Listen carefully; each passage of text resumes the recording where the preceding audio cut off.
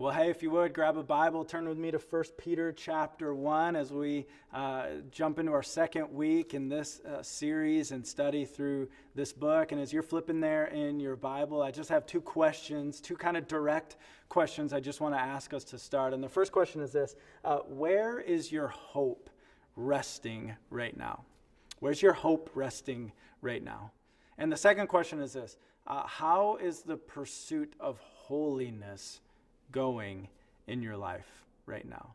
Now, I think both of those, you're like, man, those are kind of deeper questions than just a one sentence or a one word answer. And I think even in both of those questions, I know when I hear them, conviction can set into my heart because, I got to admit that my hope can begin to drift towards things that I shouldn't have hope in. And this pursuit of holiness, right? Who can say I'm crushing that one? There's always a greater desire for holiness. And you hear those questions, you're like, man, if this is just a message about have more hope and be more holy, I think all of us can kind of feel the weight of that. And yet, this is a message on where our hope should reside. And this is a message on our pursuit of holiness. But I want to encourage us from the outset as Peter comes to some very, very practical things in the life of a believer. He doesn't just say, have more hope and be more holy without equipping us, without worshipfully equipping us with what it looks like to actually see these things lived out. As Peter began this letter, he begins with just this amazing unpacking, worshipful of unpacking of all that is ours in Christ. We came to verse 3 as the letter began, and it just says, may grace and peace be multiplied to you. And we said that's often a sentence we see at the beginning of a letter, and we just kind of chalk it up to one of those standard greetings. But it is that, but it's more than that in 1 Peter. See, what Peter is seeking to do for these Christians that he's writing to who are being grieved by various trials. Life has pain. Life has strain. Life is stressful for them right now. And Peter, who's writing this from Rome under Nero's reign, he knows that life might only become more stressful and more painful and have more strain to it. He is seeking to hold the magnifying glass over the grace of God and all that is theirs in the gospel. And he believes that as grace is magnified, the peace of God will be multiplied in their life. And so the first 12 verses are just Peter holding the magnifying glass over, going, look at all that is ours in Christ. It's this beautiful doctrinal, rich gospel doctrinal understanding. And then we come to verse 13 where we pick it up today. And the first word of verse 13 is, therefore. Such a powerful word, such an important word. We know when we come to 13 and we see this word, therefore, we know there are some practical implications coming. Peter is going to tell us now, how should the child of God be living in light of all this doctrinal richness that we have in the gospel? And he's going to talk about hope, and he's going to talk about holiness. But we can't just jump into these practical implications. Be more hopeful. Be more holy without going back. Therefore tells us go back and understand again all that he has said. And so this seems like a fitting time for us to recite together, wherever you're sitting, the first 12 verses of this book. Now, we said last week that the challenge, kind of the gauntlet we laid down, is for us to memorize the book of 1 Peter together in this season. And I know some of us heard that and we're like, there's just no way, I'm not even going to try to. And maybe mentally we just kind of threw in the towel from the beginning. Pick up the towel. We can do this. Certainly we don't have power in and of ourselves to memorize all of this book together, but we have the Spirit of God inside of us. And the word memorized and hidden in our heart will have implications in our life that are absolute blessings for the season we're in now and for the months and the years to come. And I would just challenge us, if you've thrown in the towel and you're not even attempting it, get on board with this mission and let's together memorize this book. I was thinking about it this week, and senior year of high school, got a new wrestling coach. He was coming from Michigan State University, and I remember in one practice, he stopped. He said, stop, everyone stop. And we thought we were working hard. We thought we had pushed our bodies to the max. And he just said, your body can go so much farther than you even realize. You can push yourself so much farther than you even realize. I was thinking about this from a spiritual standpoint this week.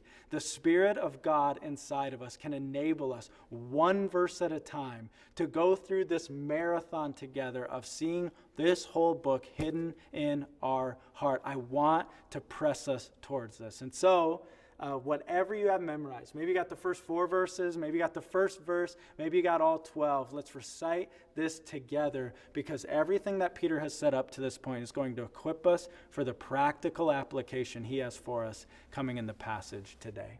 And so 1 Peter chapter 1.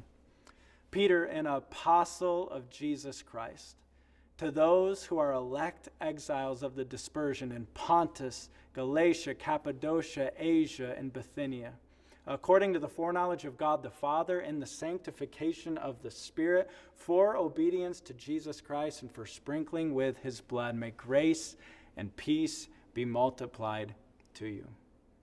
Blessed be the God and Father of our Lord Jesus Christ. According to his great mercy, he has caused us to be born again to a living hope through the resurrection of Jesus Christ from the dead, to an inheritance that is imperishable, undefiled, and unfading, kept in heaven for you, who are being guarded by God's power through faith for a salvation ready to be revealed in the last time. In this you rejoice, though now for a little while, if necessary, you have been grieved by various trials, so that the tested genuineness of your faith, more precious than gold that is tested by fire, may be found to result in praise and glory and honor at the revelation of Jesus Christ. Though you have not seen him, you love him. Though you do not now see him, you believe in him and rejoice with joy that is inexpressible and filled with glory, obtaining the outcome of your faith, the salvation of your souls. Concerning this salvation, the prophets who prophesied about this grace that was to be yours searched and inquired carefully, inquiring what person or time the Spirit of Christ in them was indicating when he predicted the sufferings of Christ and the subsequent glories. It was revealed to them that they were serving not themselves, but you, and what has now been announced to you through those who have preached the good news to you by the Holy Spirit sent from heaven, things into which angels long to look. Therefore, in light of all of these things, the inheritance that you have in Christ, the fact that he is keeping and holding and guarding this inheritance, the fact that he, by his great mercy, has caused you to be born again, in light of all that, how now does the child of God live? And the magnifying glass stays over the grace of God, and we see today this reality, that magnified grace manifests hope. Magnified grace manifests hope and motivates holiness. And so let's look at this together. Pick it up with me in verse 13.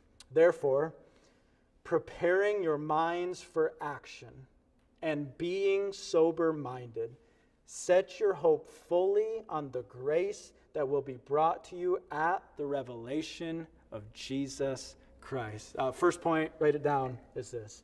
Set your full hope on future grace. Set your full hope on future grace.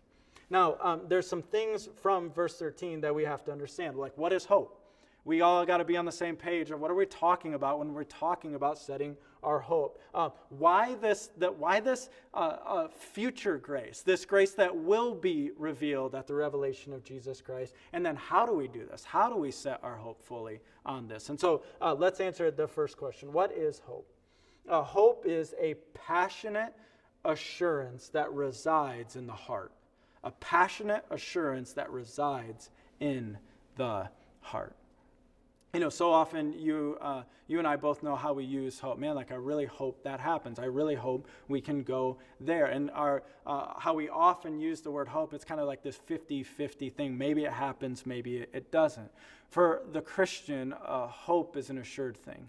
Because of what Christ has done, because of all that we have in the gospel, we have an assured hope. And so hope is this passionate assurance that resides in our heart. But what are we to set our hope on, does verse 13 tell us?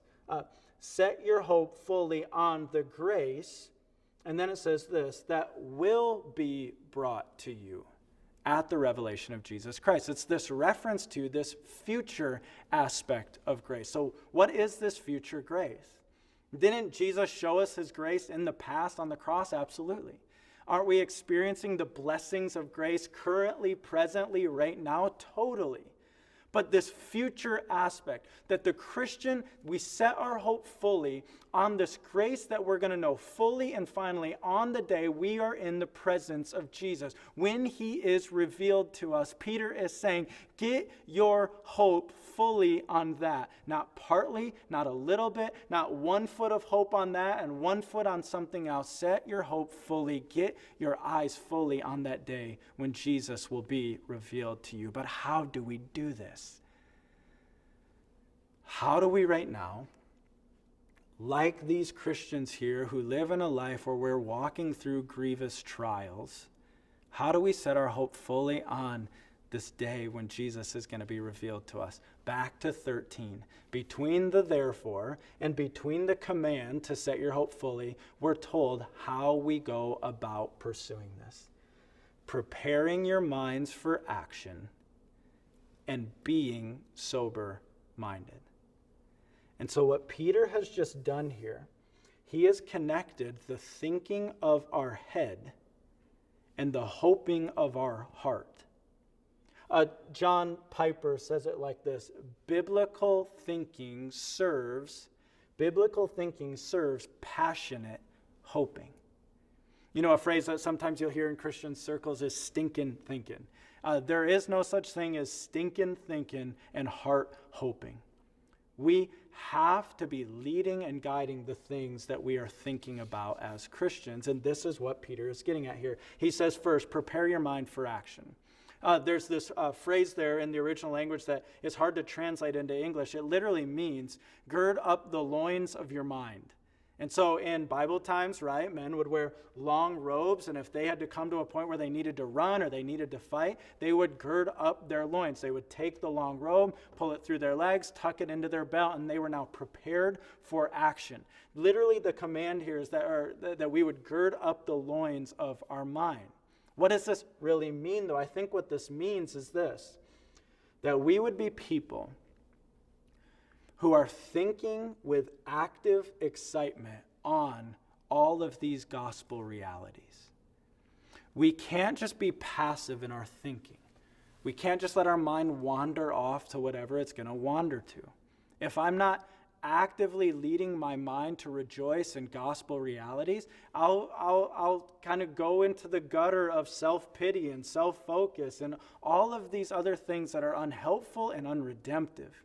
But the Christian prepares the mind for action, has active excitement on getting the mind focused on all that we can rejoice over in all that we have in the gospel. And then says, be sober-minded. Sober, we kind of understand what that means, right? Not under the influence, not intoxicated. There's so much in the world we live in that can intoxicate our mind, that our thinking can come under the influence of. To be sober-minded is to think with absolute clarity on these awesome gospel realities. And so prepare the mind for action. Be sober-minded. Put these things together. It's to think with an active excitement and absolute clarity on all that we have been given in Christ. But how do we do this? What are practices the Christian can partake in to feed their thinking towards active excitement over gospel realities and towards absolute clarity over gospel realities? Of 4 4 practices I would just lay before us today to move our thinking towards prepared for action, towards sober-mindedness. The first one is this: recite the gospel to yourself regularly. Now, it might sound weird, but I would commend to you a practice that I will partake in often. It will feel a little funny at first, but recite the gospel to yourself out loud. I will say often, Brock, you are created by a holy God who loved you and made you for a relationship. Brock, you have sinned against this holy God, and your sin is deserving of the penalty of being separated from him forever. He is perfectly just to never have called you into relationship. But Brock, he's loved you, and he's lavished that love on you by sending his son who paid that death penalty for you. He paid it so you didn't. And Brock, through faith and through faith alone, not through your works, you can't earn it, but through faith and faith alone, you have come into relationship with Jesus Christ. And that relationship with Jesus Christ has led to life, the abundant life with him here, eternal life with him forever. Recite the gospel often. It will lead to a heart, a mind prepared for action, and sober-minded clarity on what the gospel is. The second practice: evaluate our intake vigilantly. So recite the gospel regularly, evaluate our intake vigilantly. What do I mean by intake? If the thinking of our head fuels the hoping of our heart, if, as John Piper said, biblical thinking leads to heart hoping, we have to be really, really intentional and vigilant on what are the things we're taking in that are impacting our thinking. What are we reading? What are we watching? What are we listening to? Now, this isn't some legalistic condemnation over reading, watching, or listening to anything that's not Christian. Just this week, ESPN's documentary on the 1990s Bulls and Michael Jordan, Last Dance. I'm loving it. I'm enjoying that. So it's not an indictment like only listen to Christian things, only watch Christian things. And yet, we do have to be vigilant.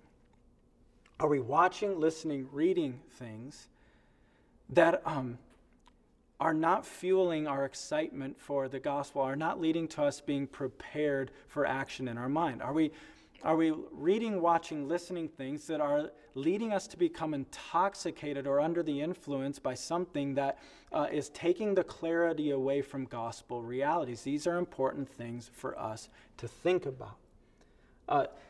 Just this week, we're in the van, got it on the country station. Some of you love me for that. Others of you are judging me for that. I'm not even really listening to the lyrics that are coming out of the singer's mouth through the speakers into our van, thinking about other things. And then all of a sudden, from the back of the van, I hear that same lyric come out of the mouth of my 4-year-old. And like my eyes get big, and I'm quick turning for the channel, the station, and I'm like, it was this reminder to me how blind I can be to some of the things that like I'm taking in my mind, our kids are taking in theirs. We got to be vigilant in our intake. Third thing that I think can be a practice to move our mind towards gospel thinking: study Scripture and doctrine deeply. So recite the gospel regularly, evaluate our intake vigilantly, study Scripture and doctrine deeply. Don't be satisfied with like the 2-minute version of a morning devotion. A quick little like snippet and then off we go. Sit in the Word of God. Think deeply about the doctrines being unpacked. As we do this, the active excitement over gospel realities bubbles up in us. The clarity over the gospel, sober-mindedness is created in our mind. This is so important for us to do. Take time mining deeply the riches we have in Scripture. And then the fourth one related to that: memorize Scripture passionately. Jeremiah 15:16 says this: "Your words were found, and I ate them, and they became to me a joy and delight of my heart." I pray that we would know this, even in memorizing 1 Peter, that we would find the joy and the delight of our heart in hiding God's word in our heart. These things will help us prepare our mind for action. They will help us be sober-minded in all that we do. And our thinking then impacts the hoping of our heart. Just really practically, like, where is your hope residing? And I know for me, I've not realized sometimes that my hope is resting in other things until that thing is taken from me. And that it's usually a painful season and it's uncomfortable. And yet God in his goodness rips out things that I'm about to place the weight of my hope onto, so that I will be reminded that my hope can only be fully found on looking towards this day where I am in the perfect presence of my Savior. And so I think there's great opportunities in this passage just to stop and to discuss with whoever you're watching with, or to think and journal about if you're just watching this yourself. And I want to stop right here, and I want to cue us into a time of discussion. How's your mind right now? How is your thinking right now? Talk a little bit more. Like, do I understand what it means to have my mind prepared for action? Do I understand what it means to be sober-minded? Talk about those things. I would commend to us, look at these 4 practices that I've listed out here. What convicts you? What would you add to this list that can lead to greater biblical thinking so that your hope can be more fully tethered to this day Jesus will be revealed? And then where have you had stinking thinking about some things lately that's leading to your heart, like kind of the hope bucket of your heart being punctured and the hope draining out? And how do you get that thinking back in a way that's rejoicing in gospel realities? And so take some time to discuss these things right now.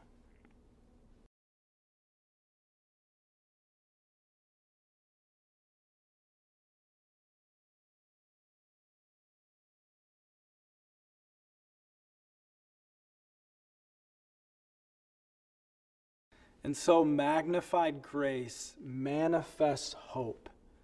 That our hope is fully on this grace that will be brought at the revelation of Jesus Christ. But there's a second part of this that we need to see as well. That if the first part was us setting our hope fully on future grace, the second point, write this down today, is this: set your hands toward holiness. That grace magnified, all the riches of the doctrine of the gospel of God should lead God's children towards a passionate desire for greater holiness. Look at what it says, verse 14. As obedient children, do not be conformed to the passions of your former ignorance, but as he who called you is holy, you also be holy in all your conduct. And so for someone who is now rejoicing over all of these gospel realities, born again, bought and protected by Christ, looking forward to the inheritance, can't wait till the revelation of him in his fullness. Like, we can no longer be conformed to our old ways. We don't even have a desire for the old us and the things that we used to find pleasure and enjoyment in. We just want crucified. We want gone. We don't want any part of that old, ignorant way. And Peter is just spurring us on towards that. Leave the way of your former ignorance. We have a weakening desire for the former things. Instead, pursue holiness. As he is holy, so we are to be holy as well. And it says in all of our conduct. Wayne Grudem says, if Peter's readers will first know the great truths about our salvation, and then begin a habit of visualizing themselves personally on a path of life leading without fail to unimaginable heavenly reward, they will be mentally and emotionally ready to strive for a life of holiness before God. And that's like what I would commend to us, what Peter is commending to us, that we'd be striving towards a life of holiness to God. Yes, we are not striving without help. God has given us the helper, the Spirit of God dwelling inside of us to prompt us and spur us towards holiness. But we are working under the influence and in the power of the Holy Spirit, are striving towards greater holiness in our life. Why? Because we're rejoicing over all that we have in Christ Jesus. But as I said at the outset, I think we can all relate that so often in my life, it's not a matter of like, is this holy or is this not holy? I know. It's a matter of like motivation towards that which is holy. And Peter even here is going to unpack what is some motivation to move us, spur us towards greater holiness. Verse 16. Let me pick it up back in 15. But as he who called you is holy, you also be holy in all your conduct, since it is written, you shall be holy, for I am holy. So what is some motivation to pursue greater holiness? First piece of motivation is this: follow your Father. This God who has been so great in mercy towards us, who has caused us to be born again to a living hope, who has given us this inheritance with him in heaven, this God who is now our Father, who we love, we want to grow into a greater likeness to his character. And like Peter says, quoting the Old Testament here, as he who called you is holy, you be holy. Since it's written, you shall be holy, for I am holy. It's the desire of the Son to grow into a greater character of the Father. It's the desire of the daughter to grow into a greater character and likeness to the Father. Recently we were on the beach, and Erica and I and the twins were up front, and Kason and Trey, our 4- and 3-year-old, were kind of lagging behind. And at one point I turned around and I'm watching them walk on the beach, and I'm watching Trey, our 3-year-old. He's stepping in the footstep I had left behind, and then he's trying to jump to the next one and step in the next footstep. And I'm watching my little 3-year-old trying to walk literally in his dad's footsteps on the sand. And it was this like sobering moment for me. I'm like, whoa, like I have these little guys who are watching their dad, who are stepping in their dad's footsteps. And for a sinful man, that's a sobering moment, right? To go like, man, little eyes are watching you, little feet are following you. But how much our perfect Father should we be hopping, seeking with the Spirit's help to hop into his footsteps, to grow into a greater holiness? Why? Because he is holy. Follow your Father. But then Peter goes on to another piece of motivation towards holiness. He says this in verse 17, and if you call on him as Father, who, what's that word? Who judges. If you call on him as Father who judges impartially according to each one's deeds, conduct yourselves with fear. Conduct yourselves with fear throughout the time of your exile. So a motivation towards holiness is that we would follow our Father, modeling his character. Another motivation towards holiness is that we would fear our Father. That Peter is calling on this theme we see throughout all of the Bible of a fear of the Lord. Why? Well, he is the judge, and he is the final judge. He judges, and we praise God that we're covered in the blood of Christ, and that Jesus on the cross has taken that judgment for us. But it no doubt leaves the believer still in a spirit of fear over the fact that our Father is the righteous and final judge. But he goes on to expand this. Why do we live in fear? And it's a bit odd at how Peter expands on this. Go like, live in fear of this righteous judge that is your Father. Pick it up in 18.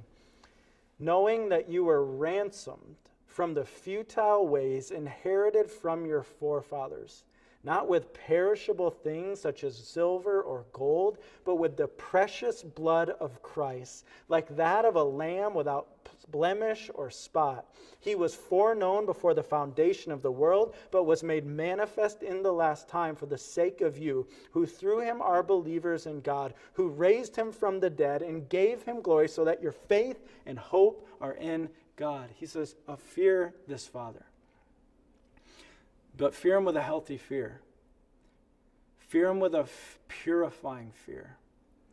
Why? Because this is the one who paid your ransom price not with gold or silver, but with the precious blood of his Son. And so we live with this fear of the Lord that is purifying, a fear that leads us to fear nothing else, a fear that is full of love, because of what he has done to call us to himself, that we would be motivated towards holiness by following after our Father, asking the Spirit to lead us to grow more into his character by fearing our Father for the righteous judge that he is, for the fact that he sent, like, my sin cost his Son his life. Live your life in light of the glorious weight of that, this purifying fear. So my prayer is that we'd be setting our hands towards holiness. As Peter said here, that we would be holy in all of our conduct. And all of us can look at our life right now and we know the things we need to repent of. We know the places we need to see a pursuit of holiness grow. We know the place we need to do a 180 and turn around and stop pursuing unholiness and begin to pursue holiness. And I think practically, we often, when we know there's things we need to change, I got to grow in this, I got to stop this, I got to cut this sin off, we focus so much on the unholiness of our hands, the actual actions of the sin. And that's good, and that's right. We should feel the conviction.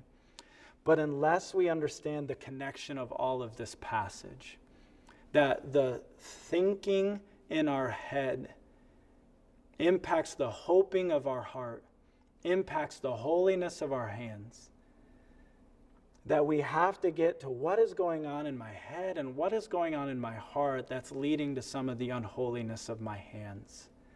That there's heart issues that lead to the practical outflow of sin, right? And I say that just to look at you wherever you are and say, like, this is why we are here. Not as perfect doctors who are past this, no, as pilgrims with you who are journeying to see sin crucified in our life and holiness increase in our life. But we're here as your pastors, we're here as elders, we're here with our soul care team to help you understand in a greater way what's going on in the heart, what's going on in your mind that might be leading to some of the sinful conduct in your life. Reach out, we want to help. I mean, very practically, at the bottom of the screen here, you're going to see an email to our soul care team, soulcare@harvestindy.south.org. If you're like, there is sin in my life and I got to deal with it. This has got to be cut out. This has got to be crucified. I can't go one day longer. Don't sit there in your house just kind of like feeling the weight of that. We are here to step into the trenches with you and help get to the hard issues that might be leading to that. And so I just commend you. Reach out. We want to help. Remember something else here. That as Peter spurs these Christians towards holiness, this isn't a time where they have pain, they have strain, and they have stress.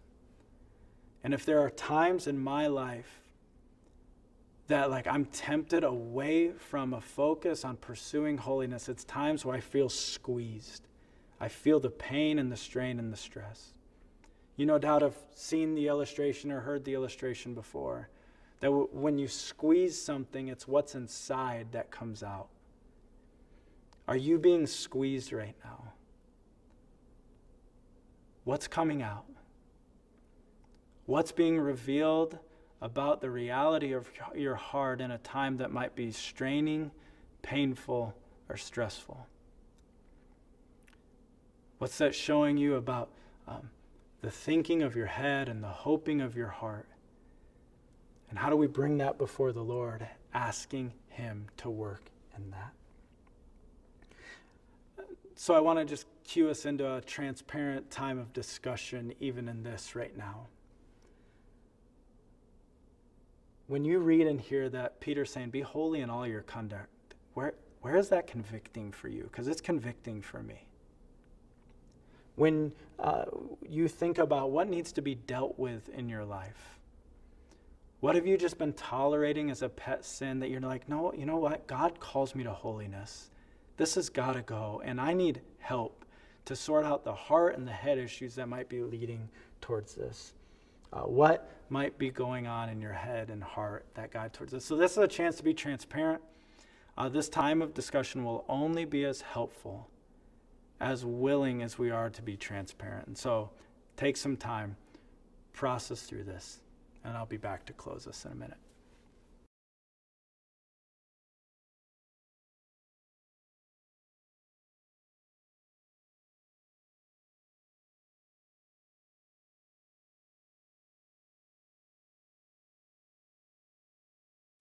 Magnified grace manifests hope and motivates holiness.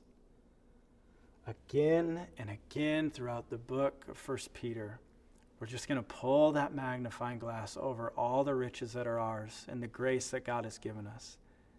We're going to say so many things again and again, like this beautiful, broken record. But the reality is, you know this and I know this, those things that are precious to us, we never get sick of looking at again and again and again. And my hope is that we don't grow tired of looking at all that is ours because of the gospel of Jesus Christ. Let's behold the precious truths of the grace that God has lavished on us. Let's let our minds excitedly and clearly think on all of these gospel realities. Let's lead our hearts to hope in these things, and let's lead our hands toward holiness that flows out of all of these things. And so for you this week and whatever God has ahead, my prayer is that His grace would be magnified, hope would be manifest, and holiness would be motivated in your heart. Harvest, we love you, and we send you and commission you out towards the great commission call Jesus has left us. You are loved and you are sent. Have a great week.